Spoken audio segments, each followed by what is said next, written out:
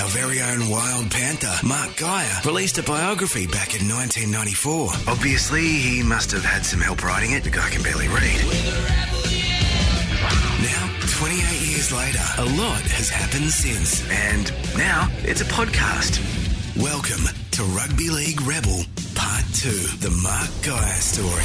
Don't worry, MG, there's no writing involved this time. In 1994, the book Rugby League Rebel, the Mark Geyer story was first published. It tells the story of the man we all know as MG from his early days and humble beginnings of being bullied by a local kid everyone called crazy on the streets of Wayland to the highest heights of rugby league where he'd helped Penrith to their first ever premiership and go on to represent his state of New South Wales and Australia. So much jam-packed into his first 27 years, and the book ends, but he wasn't finished. He's lived another 27 years since then. We continue the rebellion, MG. Our story at this point, you've gone and done your time with the Western Reds. You've returned to the Panthers. You've mended that relationship, and now you are a retired footballer.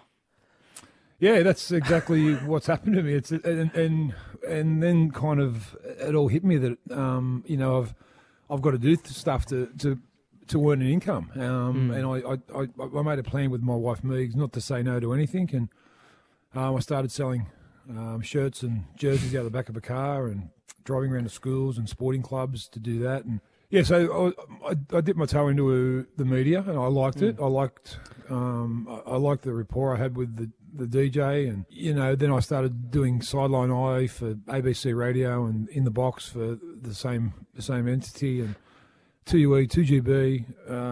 I work for all the AM stations. Well, and your media career is something we are going to explore in depth because you've actually been in the media now longer than you were. Yeah.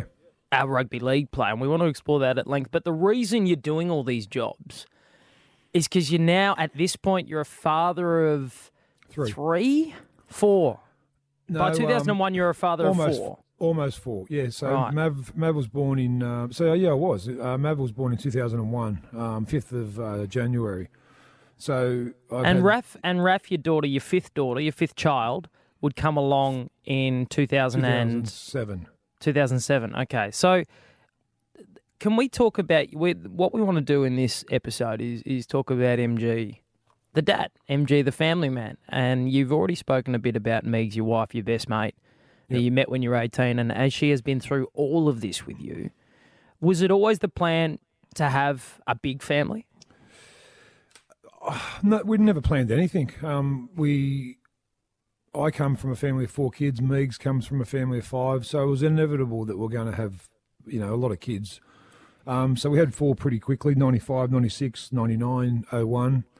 And then there was a bit of a gap to Raf, who we call Red Wine because that was a little bit of a mistake one night.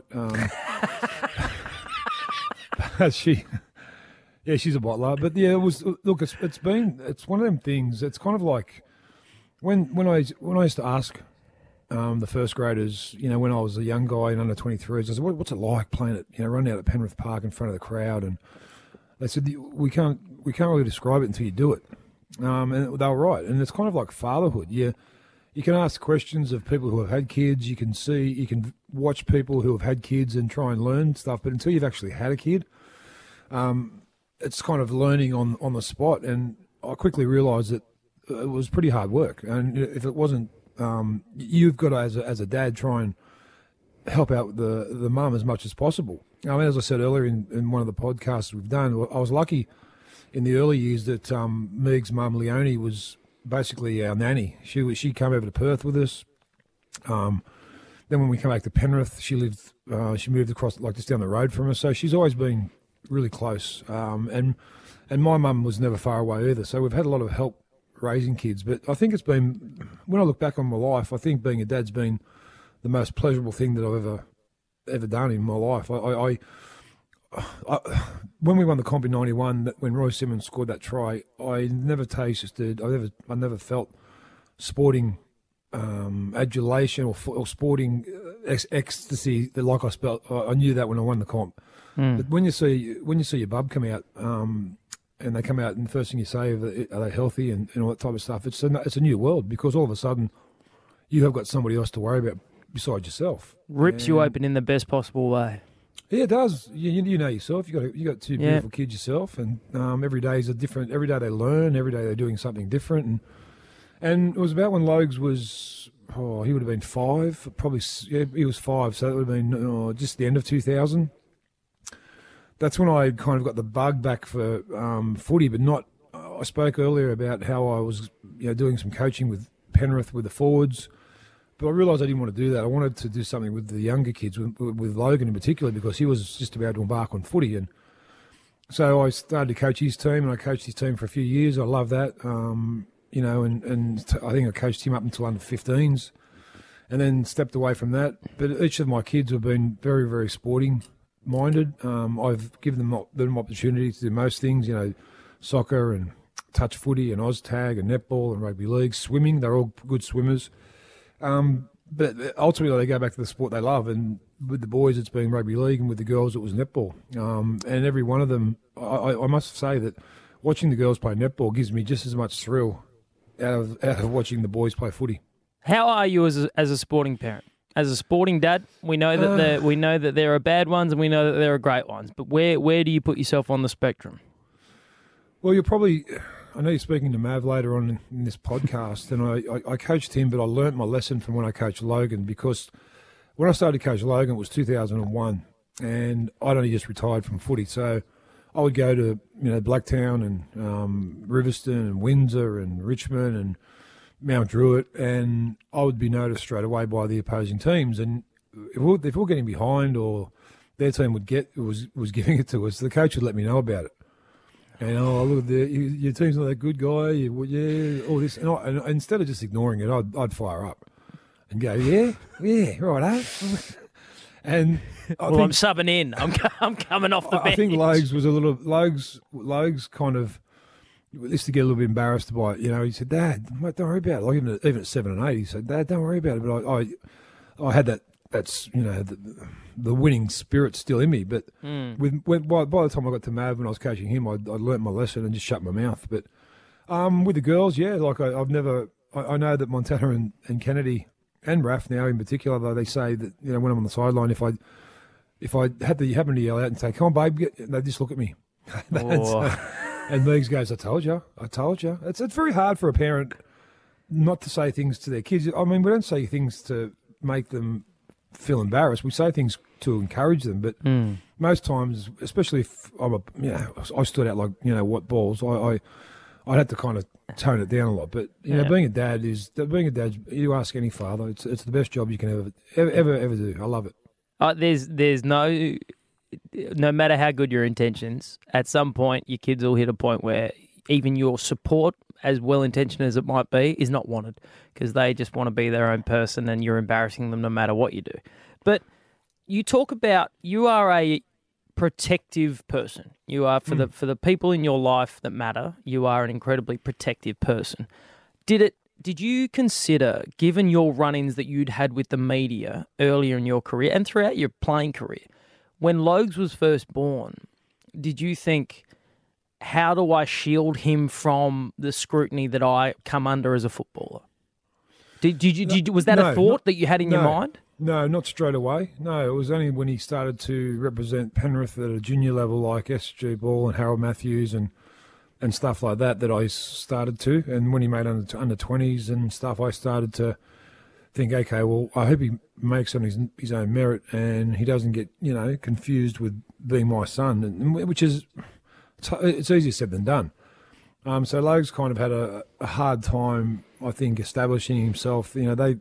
Once he got to grade in the under-20s, they all tried, the hierarchy tried to turn him into a back rower. Gus Gould was then at Penrith and Trent Barrett was the under-20s coach, and they were putting him in the second row and or the centre or fullback, everywhere but his specialised position of 5'8". So that angered me somewhat. I said, just give him a go at 5'8" and watch him go, but they never would. So I think Logan in particular lost that hunger for being a top flight rugby league player, because he had all the ability. He was a fantastic player. But yeah, I think the fact that being my son probably hampered him more so. Then Mav come along, and Mav kind of, again, it's like when you have your first kid, the monitor is right next to their cot. You're listening to it for them to breathe, and by the time you have your second, your third, your fourth, your fifth kid, you kind of you say no. There's spare parts. There's spare parts for the first kid. You get the dogs to go and check on them. Go and check on the bub. Okay, they're fine. Good. Okay, let's go. But it's like you get used to things. You get used to being a dad, and you know the signs. And I there's nothing I love more than coming home from a day at work, no matter what time it was, when I was either at doing radio, or doing working for Scat Sportswear, or a day's labour with someone.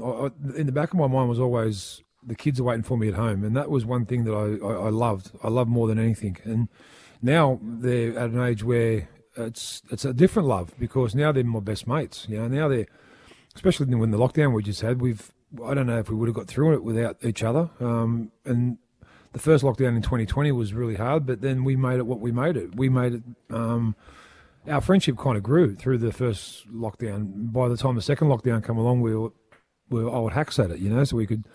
But we learn a lot about each other, and we've got each other's back. That's one thing that I've taught my kids along the way, that family's always first before anyone, and you never forget that. And they've carried that mantra, and I think Meigs in particular drives that. She's the passive one out of the two of us. I'm obviously a big bad ogre, and she's always good cop and I'm bad cop, and I love that. You got to have yin and yang, and that's exactly what we are. We are going to speak to your daughter Montana and your son Mav a bit later in this pod, but you're the father of 3 girls. Lokes came along first, and you and Meigs were lucky enough to have 2 girls, and then Mav, and then Raf. So you're the father of 3 girls. What have you learnt? I mean, in your era especially, we know that the world of rugby league has come a long, long way in integrating and embracing women in the sport. Yep. What has being a father of 3 girls taught you, and now women, taught you about handling and dealing with women? I think it's taught me how to be more gentle with it. I was lucky enough, I had 2 sisters as well, and when I grew up, and my mum's only 16 years older than me, so she's like an older sister. But I think when you have your own daughters, it teaches you to be a lot more gentle of a man, and a lot more passive. Because you know that they're watching every move you make. It's never a true word spoken. Is monkey see, monkey do with your kids. They just watch you like a hawk. And I think with the girls, it was an eye opener for me, because it's a different kind of love that boys and girls give you. And I'm a very affectionate type of guy, and some of my kids are, some of my kids aren't, and same as myself with Meigs, where kind of yin and yang on that as well, which it makes the world go round. But being a dad to 3 daughters, I love it. I must confess, I love the banter we have now. They're older. I loved it when they were younger, when I was taking them to sport, and I don't see much difference, to be honest, in having a boy or a girl as far as kids go. They're yours, and they're yours to protect at any cost. And there's until something comes along in your life when someone tests you on that, you don't realise how much or what you do to protect them. And it's happened to me. Without going into too many details about it, it was quite public, and my first instinct was to attack. But my daughter in particular at the time said, "Let's do this the right way." And I admire my kids. I watch them sometimes and just stare at them and admire them for the boys and girls they've grown into, because they're beautiful kids. Yeah. The other factor about being the father of girls, and I have a 6-year-old daughter, so this is a ways off down the track with me, but I can't imagine what life was like for that first brash, brave young man who walked into the Gaia household, presumably with your eldest Montana, and said, "Hi, Mark, I'm Montana's boyfriend." I was quite good, actually. I was actually quite good. It was the sisters, the siblings that were going, "Oh, okay, let's check this dude out."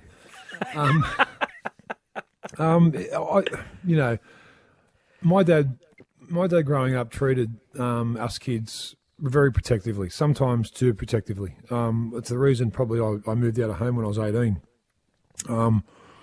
because he wouldn't let us have a lot of friends over, and our house wasn't the party house. And as soon as I met Megan and her family, theirs was, and I thought this is what I like. I like this more. I think it's more. I think I'd like to have my kids around me for as long as I can, and the one way to do that is to encourage them to do everything they want to do at home instead of going to someone else's house. So that was kind of our mantra when we had kids. It was that if you want to do something, have it here. Invite whoever you want over. We've had endless parties at my house. We've had endless, get-togethers with the kids, and usually the kids say, I'll ask myself and Megs, can we put a party on? And we said, yeah, how many people? They're 15, 20, sweet. Make sure that there's no mess, no glass. And it runs with precision. That's because everyone knows their rule. Everyone knows what their line is in the sand. They don't go too far with it, and no one ever has. It's a good thing. It's a great thing. Here I am at 54, and I finished this book when I went to Perth at 27. That's another lifetime ago. And in the last 27 years, because Logan's 27, I would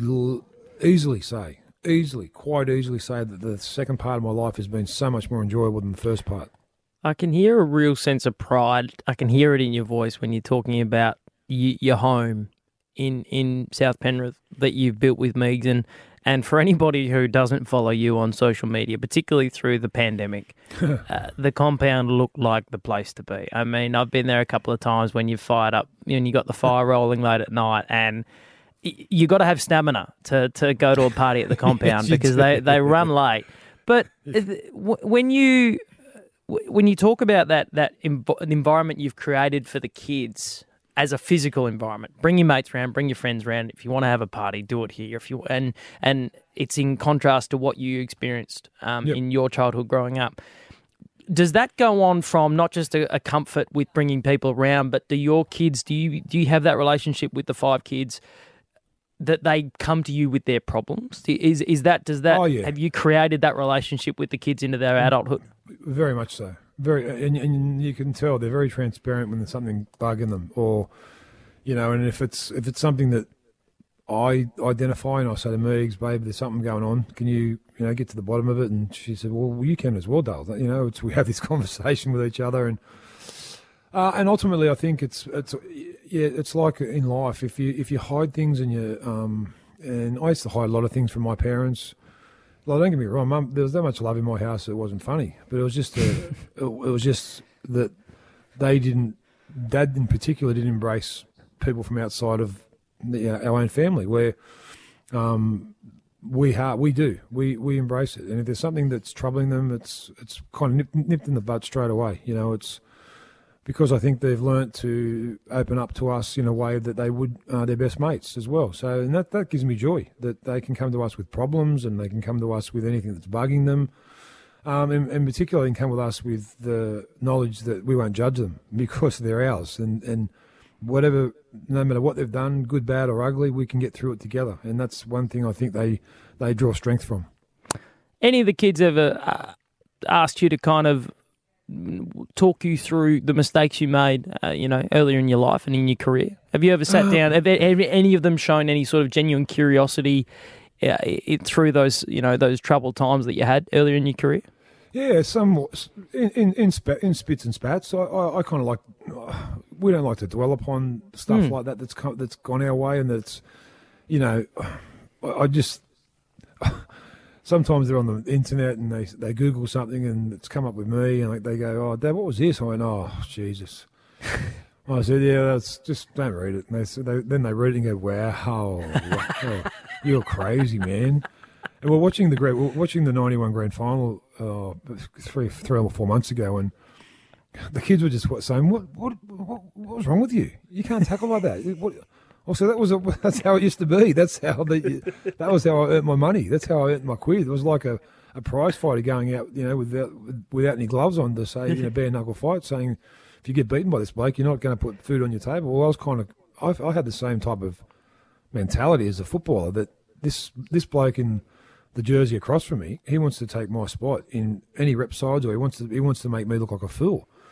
And I would not let that happen. So I think with the same with the kids, like when they watch things or they hear of things that I've done in the past, yeah, we've spoken about it. I know there was one incident where they didn't know much about it. They were only young, Logan and Montana, and I was on the Sunday roast, and I'd done a story with the Daily Telegraph about my time at Yamina, and saying how spaced out I was up there, and I said that. So I was on the Sunday roast, and the Daily Telegraph came out the same day, and when I got home, they were all in tears, saying, and Megan was angry at me, saying, "Why didn't you tell us that?" I said, because that was a part of my life that I wasn't that happy about, and I didn't want to really burden you with it. She said, "Well, why'd you talk to the Daily Telegraph about it?" I said, "Well, obviously I thought I was in a place of comfort, and I didn't know that it was going to be that transparent. But now that it's done, and let's talk about it." And we did, and we got over it, and we got on with life like we always do. And for a couple of days, I was in the doghouse, but I seem to find my way out of it every now and then. So by biting my way through the back door. So, 5 kids. Yeah. And how long have you and Megs now been married?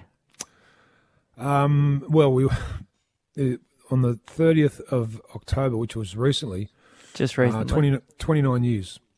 And 29 years married. For the last 5 or 6 years, we've had to have somebody remind us of it because we always forget our own anniversary.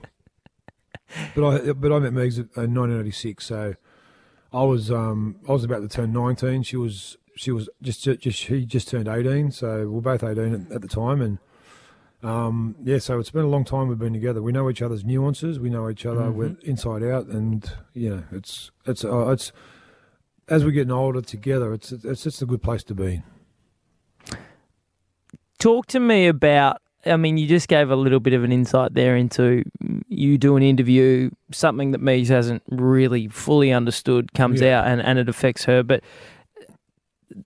can you talk a little bit about having her kind of as that ever-present factor in your life during this ride? Even the 26 years, the first stage of the book from when you met her, because that's in the book.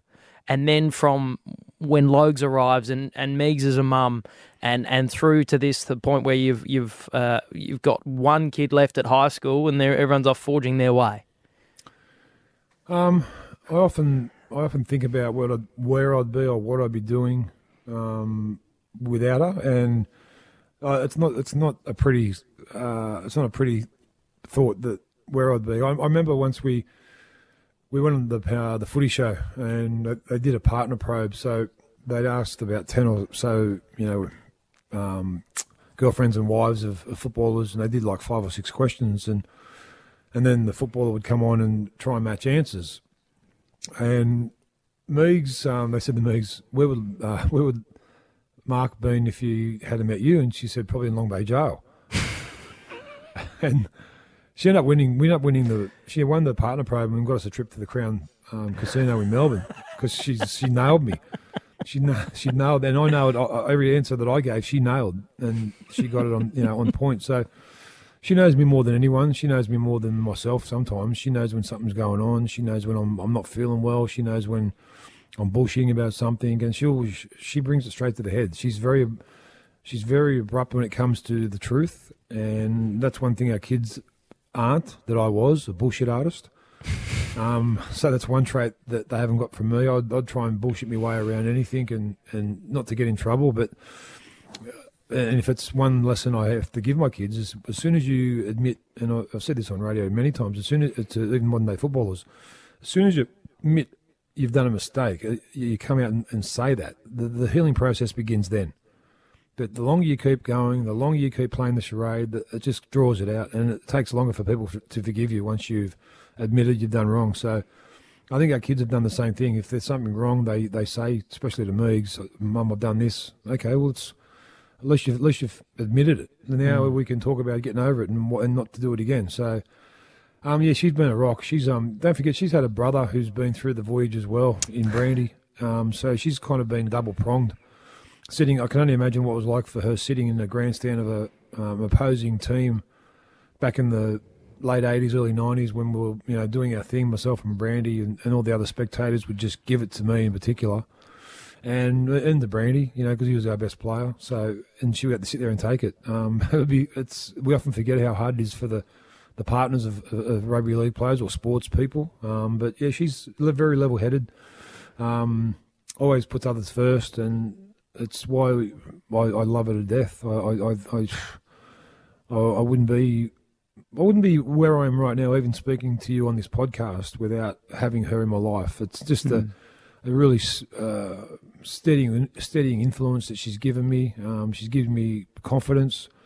I never listen to myself on TV or radio. I never listen to anything back unless it's the boss doing an air check on radio, or it's the boss of a TV saying, just watch what you did then and see if you can. But when I was on, done a bit of work with Channel 9 and with Fox, and then in my radio career, I've never listened to myself back. And if I get home and because Megs listens to everything I do, if she says, "Babe, why'd you say that for?" I go, "Oh, well, I'm in shit. I'm in big trouble." It used to happen a lot on Brekkie Radio, that she'd get surprised by things I'd say, and then I'd get a text message straight away. She goes, "Pull your head in, come on. You don't have to be that. I know you've got to give a bit to the cause, but you don't have to be that open. It's some things can remain with us. You flip." But yeah, she's awesome, man. You've met Megs, you know what she's like. She's the best. She's the queen of Penrith, and I'm far from the king, but she is the queen. I love hearing you. I love hearing you speak about your family and your wife and your kids, because, as you say, I've met them all, and you can see a change of gears when you talk about your kids and your family. And I know you love rugby league, and you're honest about how much it's given you and it's put you where you are. But I also, it's very evident to me that your family is the thing that comes first. And even if you've read the book, the original, The Rugby League Rebel, you talk about the importance of family in that, and your sisters and your brother and your mum and dad, and all that really shines through. So it's no surprise to me that where you are in life now, and with your kids and your family and the parties at the compound, it's still the number one thing in your life. Did Megs ever, with those, that's an interesting point I hadn't considered, those moments in the grandstands of watching both you and her brother, Brandy, did she ever share any of it? Did she ever say, "Oh, geez, you were copping it today"? No, Mum and Dad would. Dad would have to get drunk half the time to watch me play, because he couldn't handle what people were saying about me, and and he didn't want to get it into a blue, so he'd just have a drink on his own. But Mum wouldn't. She'd fire up and say, "You bit, that's my son, you this and that," and then Megs would have a smile on her face after the game, and I said, "You copped it?" Yeah. She goes, "Oh, what? You copped it, not me." But yeah, she's very level headed. And Megan's mum, Leonie, very similar to my mum. They, someone was saying something about Brandy. She would let them know. She, in no uncertain terms, "That's my son. Don't you dare say it while I'm in the vicinity." And yeah, they've got some kahunas, I must say, because it's you're in a hostile crowd, but that's family first. That nothing matters when your love for your family overpowers anything else. Even rival spectators you've never met, giving it to you deluxe with both barrels, and having the fortitude to stick up for your kid without even fear. Or I think any parent who's listening to this podcast would do the same thing. It's not just whether you're a first grader or it's anything. Your kids are your life, and your partners. I was very lucky to meet my partner when I was young, and I knew I was in love straight away. I just had that my heart wouldn't stop pounding every time I'd think about her, and she was the same, luckily for me. So we kind of, met at a young age, and growing old together is our favourite pastime, and watching our kids getting older, and let's hope the next 27 years of our life are exactly like the first 27, and the last 27, and the third 27. Well, we are about to be joined by your daughter Montana. Just quickly before they join us, your son Mav's going to jump on as well for a bit of a chat. Hopes for the kids. I mean, Logs is 28 now. 27, yeah, 27, and Raf is what, 16 now? She's 15 now, Raf. 15, about to turn 16. Hopes for the kids. I mean, you've got from 27 through to 15. Hopes for the kids. Well, Logan and Montana basically run MG Active, our gym in Penrith. They've both got their Cert 3 and Cert 4, and They are doing a fantastic job. It makes my life doing radio a lot easier when I know that our family business has been looked after by two of my kids who just give it as much love as I would if I was there. Kennedy's in Wollongong. She does a bit of studying at uni, a bit of photography. She works a couple of jobs. She loves the beach. She's our hippie chick of the family. She's our free spirit. Then there's Mav. Mav's just in the middle of a second pre-season training regime with the Panthers and loving every minute of it. He's thriving upon the fact that hopefully, touch wood, he can go through injury uninjury free and have a successful season. But even if he doesn't, he's having fun. And Raph's just Raph's the moral compass of the family. She's the youngest. She sat through a couple of lockdowns where we've all been drinking. She's sat there drinking Diet Coke and just, I can only imagine some of the shit that she would have heard from the six of us, but she's just got such a level head, and she's a beautiful, beautiful kid, and they all are. And my hopes and dreams for them is for them to be as happy as that me and their mum are after 35 years together. Yeah, and to keep being comfortable coming to Dad, whether it's for a beer or whether it's with a problem. Home is his home. No matter what age you are, no matter where you are in your life, there's always going to be a bed and a meal for you at our joint. And we've got 3 at home at the moment. With Logs has moved out with a couple of mates into a nice little penthouse in a new part of Penrith, having the time of his life. And we've got Montana and Mav and Raph living at home. So and myself and Megs, it's fantastic. We watch movies together. We're a normal family. We're a normal family who just loves each other's company. And then the pressure's going to be on because MG wants to be a pop. Oh, doesn't he what? So I think in the couple of years with the gym, we opened the gym in 2020 in February, and then we went straight into lockdown for 3 or 4 months. So, and over that period of time, I think there's been about 12 members of our members have kids in the 2 or 3 years that have transpired since, and they bring them in there. First of all, they're in asleep in their bassinets at 6 months old, and all of a sudden now they're 3 and 4, and I'm going, wow. Yeah. So I'm watching these kids, and I'm just thinking, I'm really good with the kids, and I just, my day will come. It will come, and my kids won't see their own kids. I'll say, no, I'm taking them for a couple of days. You will be an outstanding grandfather. Megs will be incredible. You two will be one of the greatest set of, both my kids have got grandparents. Yep. But if I was after another set, I'd come knocking on your door. My daughter had the rare privilege, and I know this is about you, but I'm going to tell a story of my own for a moment. We were over for the first ever State of Origin game in Perth. Getting ready for that. We were staying at the very nice Crown Hotel just next door to the Optus Stadium, and we went out the first night we got over there. And you and I and producer Charlie and one of your reprobate mates and my wife Alana, we went out for dinner and we had a few drinks. Yep. And we had Alana and I had a daughter with us at the time who maybe was 4, maybe 3 or thereabouts. 3.5, I think she was. There you go. And we went.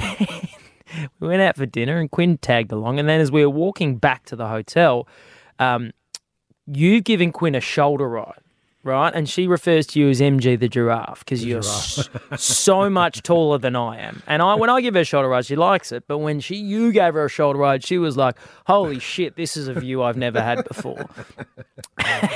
You've given her MG the giraffe, and she raved about that shoulder ride for bloody years afterwards.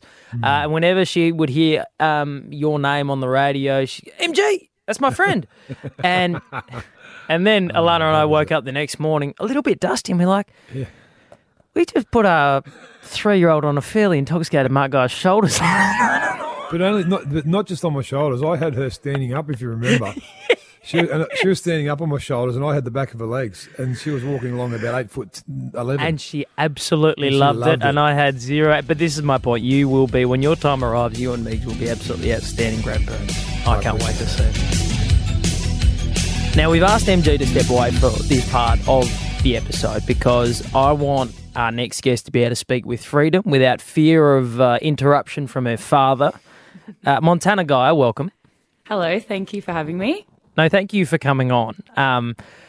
Montana, the second of the Gaia children, the only one born in Perth, though. A little badge of honour for you, away from the other four. Yes, I was born in Perth. Everyone else was born here in Sydney, and I kind of like to play on that a little bit. When everyone asked me, "Oh, where were you born?" I was like, "Oh yeah, I was born in Perth." Yep. I'll take that. The Western Reds baby. The Western Reds baby. Yeah. Why were you born in Perth? Oh, Western Reds. Bring him back. Bring him back, exactly right. So, first question, what is it like having Mark Geyer as your father? It's different because, like, I'm not saying he's a different person outside of the home, but when we were growing up, it was like having a fifth sibling before Raph came along. He was just a massive kid. I mean, he would come up with the most random games like Sunday Night Man, and like we'd be outside in the pool and he'd say the last one that gets to the trampoline, like he'd try and get us and just make up all these random games for us to play, and we'd always be outside or doing something inside. And then away from that, like outside of like being at home, when we'd go out to dinner or be in public or something, and all these people would come up to him and ask for photos or an autograph, and it was really cool as a little kid, or like growing up thinking like, oh, your dad's some really famous guy, like, but at the home he was just so normal, and like being Sunday Night Man on a Sunday night, like it was just What it was is fun. Sunday Night Man? We need to know. I need to unpack this a bit. What is Sunday Night Man? Oh, Sunday night, he made it up one night. We were all like bored at home, and he was like, all right, I've got a game. And there's a kind of like a separate room out the back of our house. And he said, all right, everyone has to start in here. All the lights are going to go off, and I'm going to go hide in the house. And you have to make it from this room all the way to Mum and Dad's room at the other end of the house without me getting you. And he would find these, I don't even know where he would find them in the house, but he'd find these wigs or masks or something like that to put on, and we'd all be like crawling on the ground trying, and it was like he would come out of nowhere, and we were all like, oh, Mav would have only been like 7 or 6 when it started, so we were all pretty young, and he'd come out of nowhere and just, we would be so scared, like trying to crawl through our own house. He might have come out of nowhere. We didn't know where he was coming from. But, yeah, every Sunday night from then, it would just be Sunday Night Man. Like we'd get in the back room and try and get to Mum and Dad's room in the pitch black of the house. It was so funny. So fun, it's giving you a little insight into what some of the opponents in the early 90s used to think when he'd come creeping around the field. Just with the coat hanger ready to Yeah. Tell me, when did you first realise, I mean, you spoke then about going out for dinner and people come up and ask Dad, as you know him, because he's just Dad to you. Yeah. When did you realise, and when do you remember understanding, oh, actually Dad's quite known, and he's known to more people than just me and Logs and Mum? Yeah, so I think, I don't know, maybe being in, I can't pinpoint like one exact like light bulb moment that I knew that he was this well-known footy player, but I guess like in primary school, like, and all the boys would like come up to me and be like, oh, is your dad like Mark Geyer, the footy player, like, and stuff like that. But I think I started noticing it more when growing up, like going through school and being in the workplace, and I would be able to have adult conversations with like teachers or work colleagues about Dad and how he's doing on the radio, or like how like he's doing on TV, or like going to gigs or something like that. And I was able to contribute more to the conversation rather than just saying, yeah, he's like this famous footy player kind of thing. So yeah. I think being able to actually talk more about it with people older than me was kind of when I was like, oh, like he's a pretty big deal kind of thing. So it's good in that aspect now, like especially at the gym, like me and other members can just talk about him like it's a normal conversation, not about him, but like what he's doing like on the radio and stuff like that, which is pretty cool. Was it, I mean, Penrith Penrith and the area is it's a big area, but it's a small area because, everybody knows everybody. And Geyer, by the time you start going to school, that's a famous name. Well, I mean, Yeah. were there days when you're like, fuck, I wish I wasn't Montana Gaia? I don't know. I think,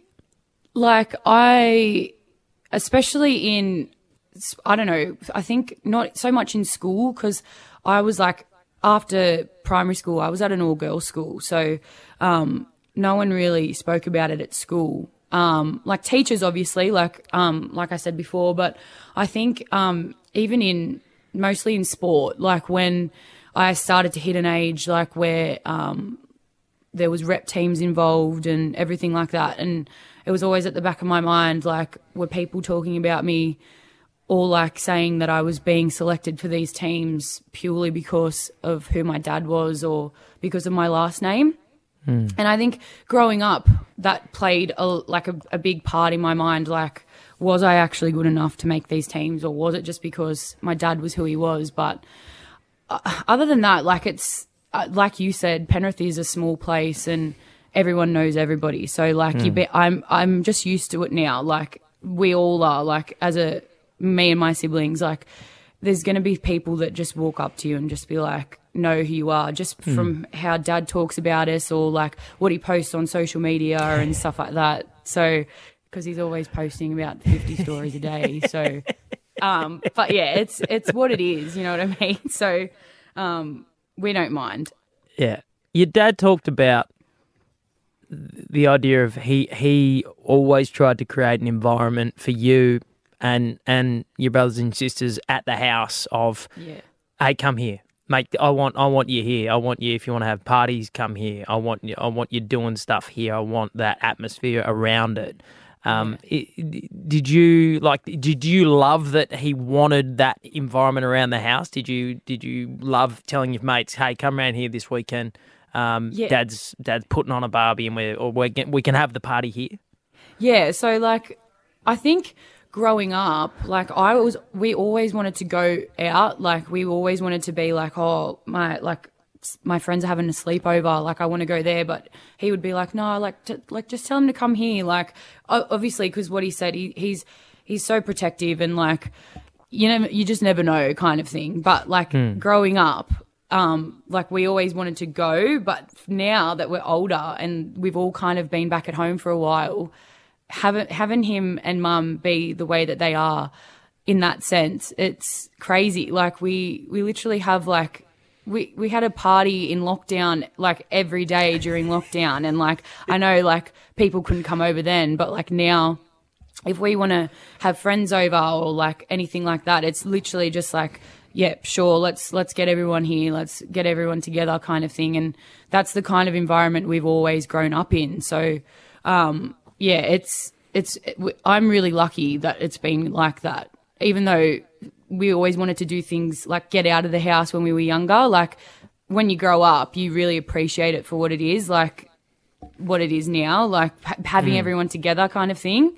Yeah. And that's just what him and mum like drill into us. So it's the best. It's crazy, but it's the best.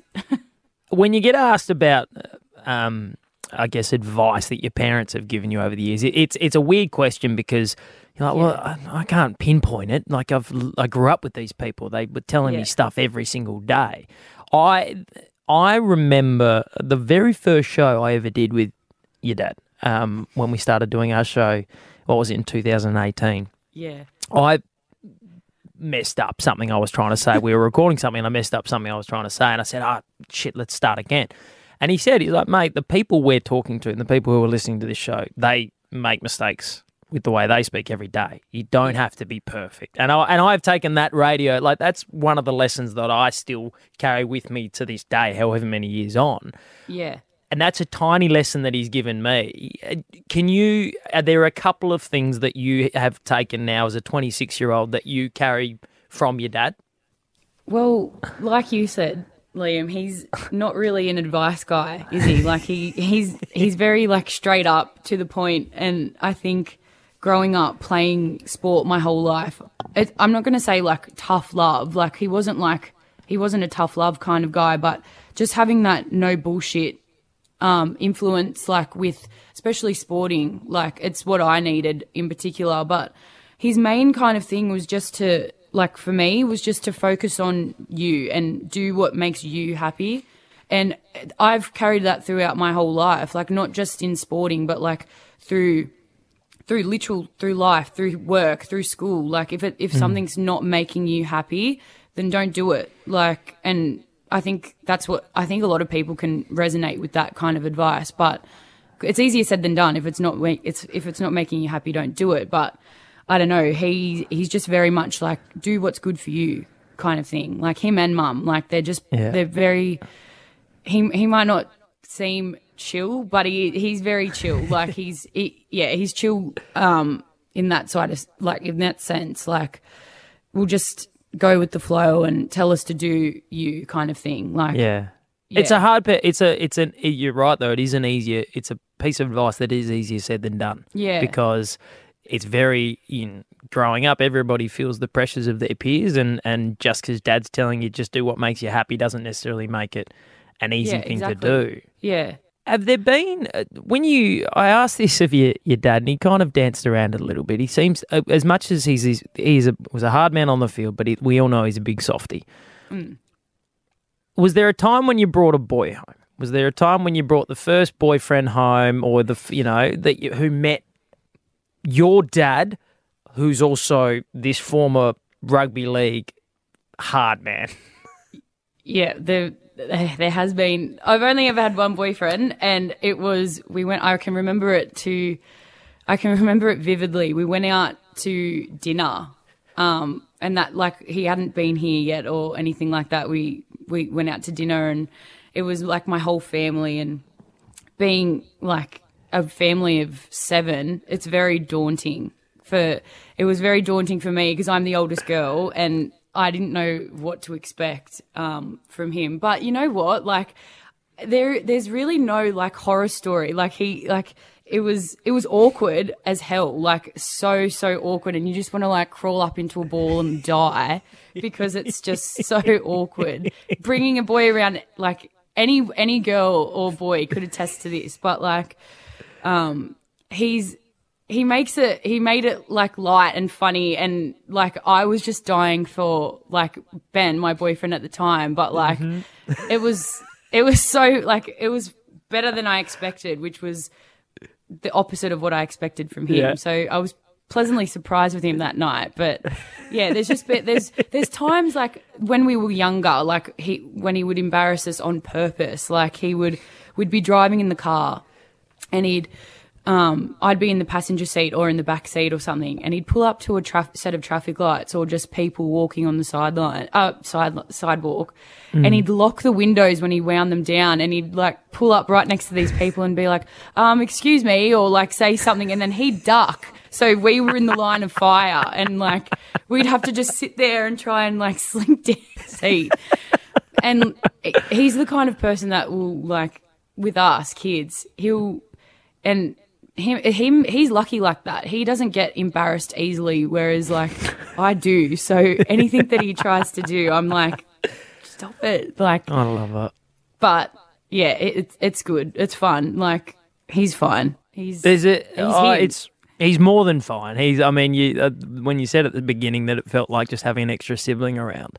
Yeah. He's a man who can't help but he draws eyes when he walks into a room, but he sounds like he made your house growing up with the parties and the lockdowns and the Sunday night, man, which I'll now never forget. That is a brilliant game. I'm going to try that with my kids at home. I thought you knew about it. I've never heard about Sunday Night Man before, but I'm going to go and play that with my kids this weekend. That's an awesome game. It's the best game ever. That's such a good game. Montana, thank you so much for coming on and sharing some memories about who the wider community knows as MG, but he's just dad, which is a special relationship that everybody. It's a funny thing with athletes because everyone feels like they have a personal attachment to them and a relationship with them. Yeah, 100%. Because they watch them on TV or they see them at the footy ground. But as I said, to you and to the other 4, he is just dad. So that's a relationship that no one else gets to have. Yeah, exactly right. Like, and we're proud of him. Like, so proud of him. Like, every day. Like, just from like everything that he does, like, and everything that he is as a person. So he's him, and he'll never change, and we don't want him to change really. Like he's the best ever. But yeah, thanks for having me, and it's been great to chat about. It's MG. been amazing to chat. Yeah, about MG, exactly. Well, no, we'll have to pick this up in another 27 years and get you to break down MG the businessman after MG Active continues to grow into the behemoth that it is. That would be very interesting to see. Montana, thank you so much, bud. Thanks, guys. From Montana, we now pivot to...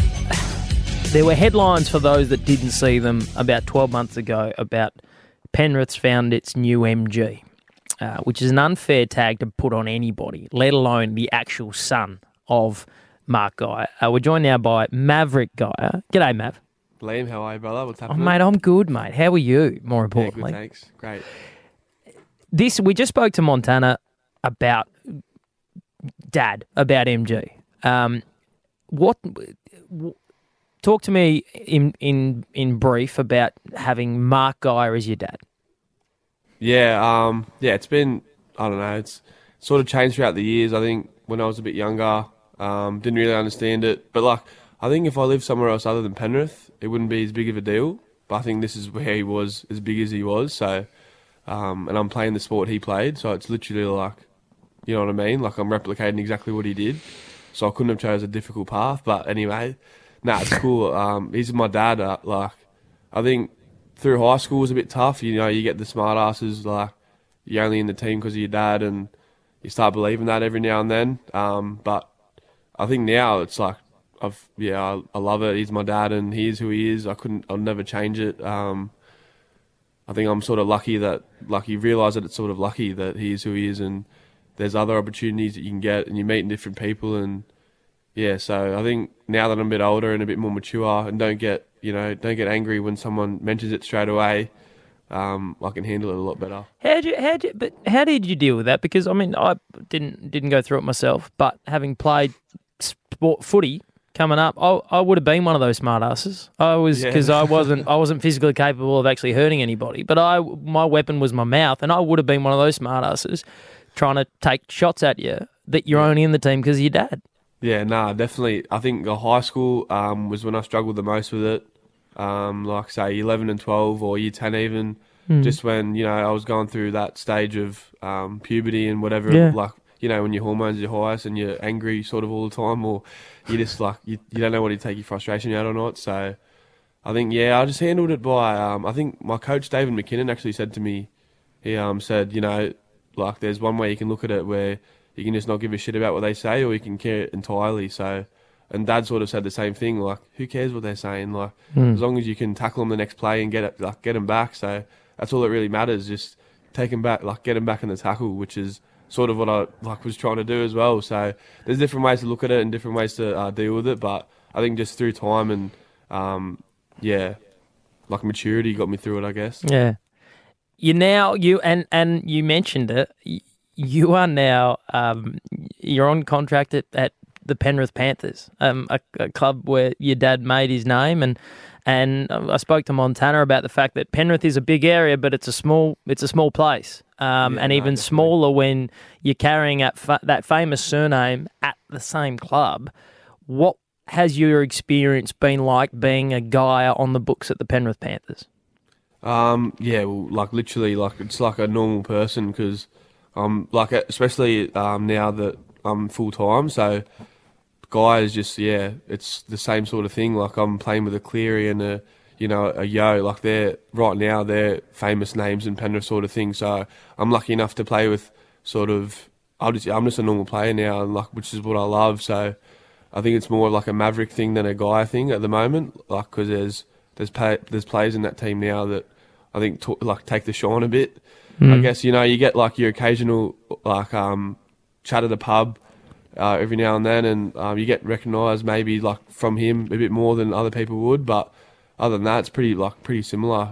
At training, everyone obviously treats you. They don't give a shit who you know or who your dad is. So I know through conversations with your dad that there are other options for you as far as going to other clubs.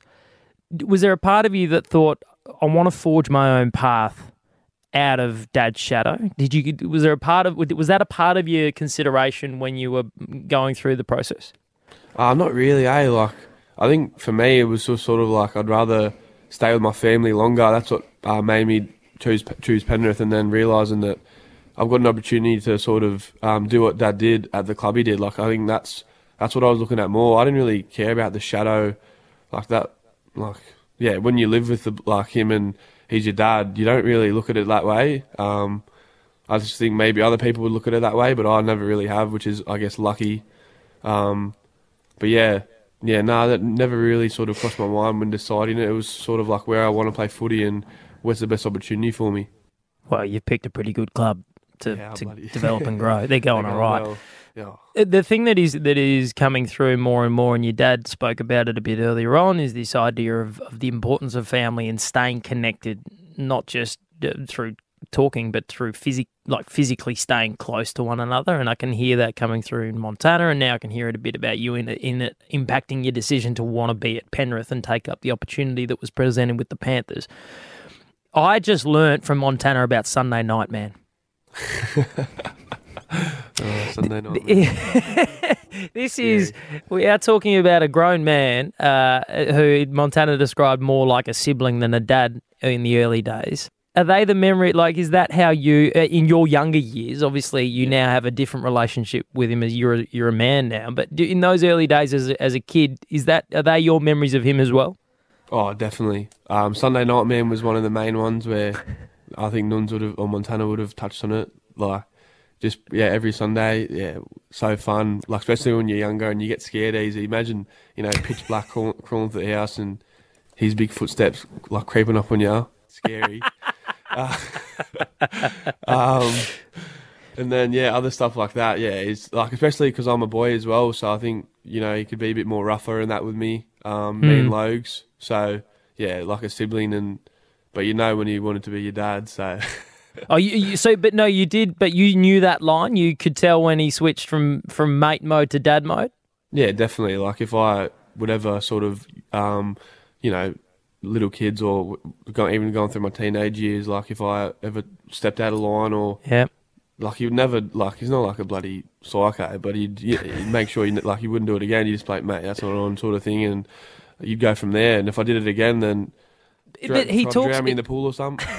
He talks about wanting to create that environment at the house where he wants, if you kids want to have a party or there's a weekend coming up and everyone wants to party, do it at the house. He wanted you guys there. Yeah.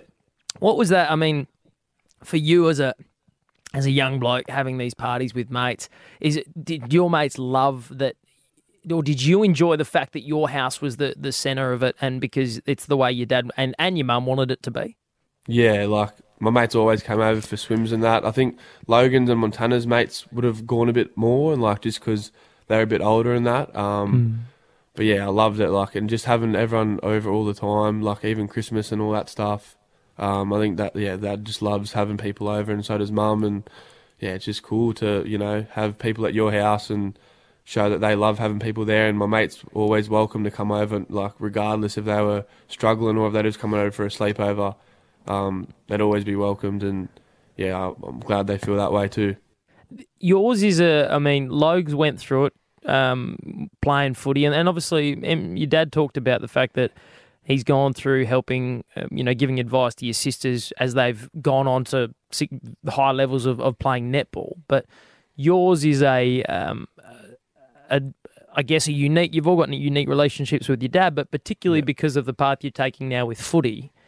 How much do you lean on him, and how much does he offer in terms of trying to give advice with your footy? I lean on him a lot. Like I think Dad's he's pretty straightforward. Like if I come and said to him tomorrow, which I never would, like I'm done with footy, like you go, you know what, mate, like whatever you want to do, sort of thing. Because he knows I'm committed and he knows that that's what I love, he's gonna like sort of push me a bit more, like because he can see that I love doing it. Like he would never make me do something I didn't want to do.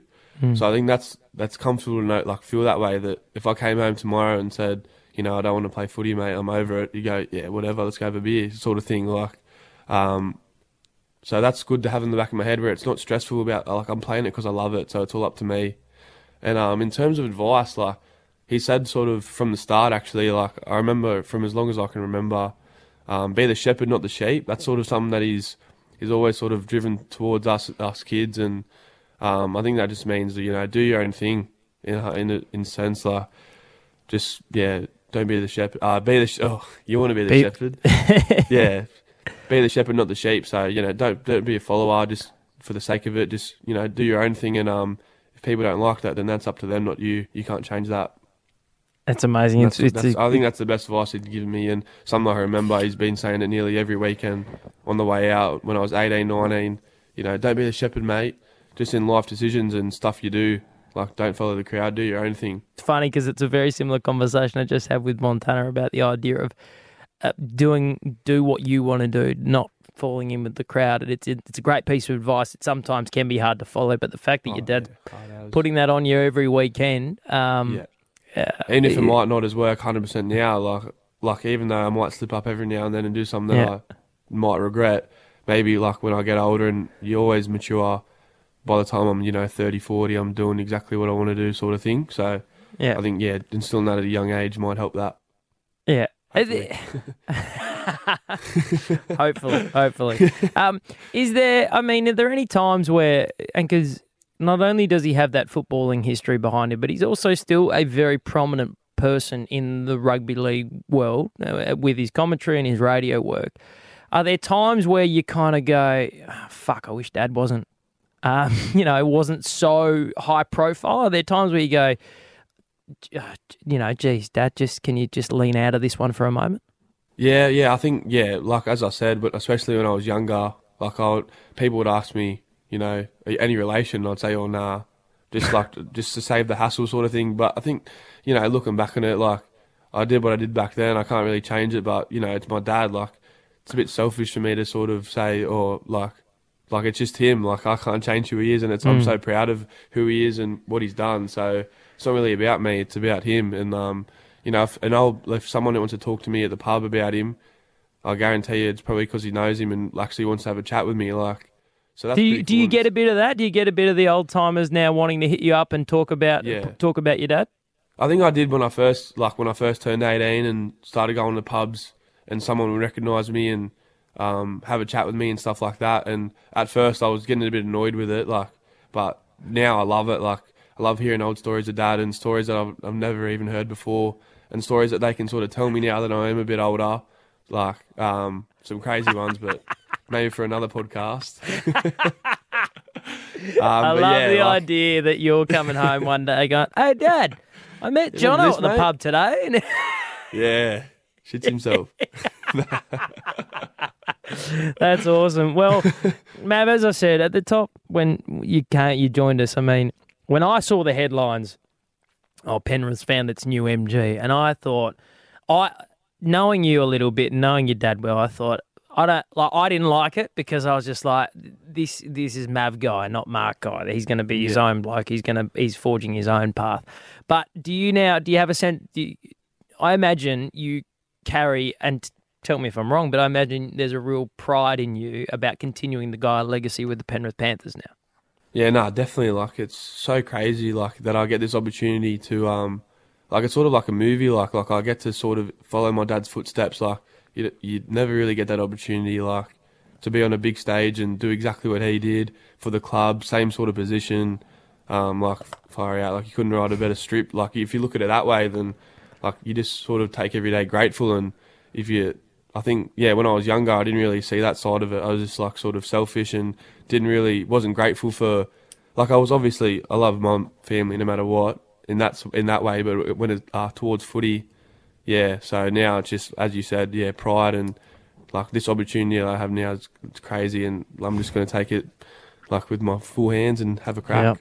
Well, if this is a movie, Mav, I think the fairy tale ending, just saying, I don't want to jinx it, but stay fit, stay healthy over this off-season, please. Will do. I'll try my best. Nah.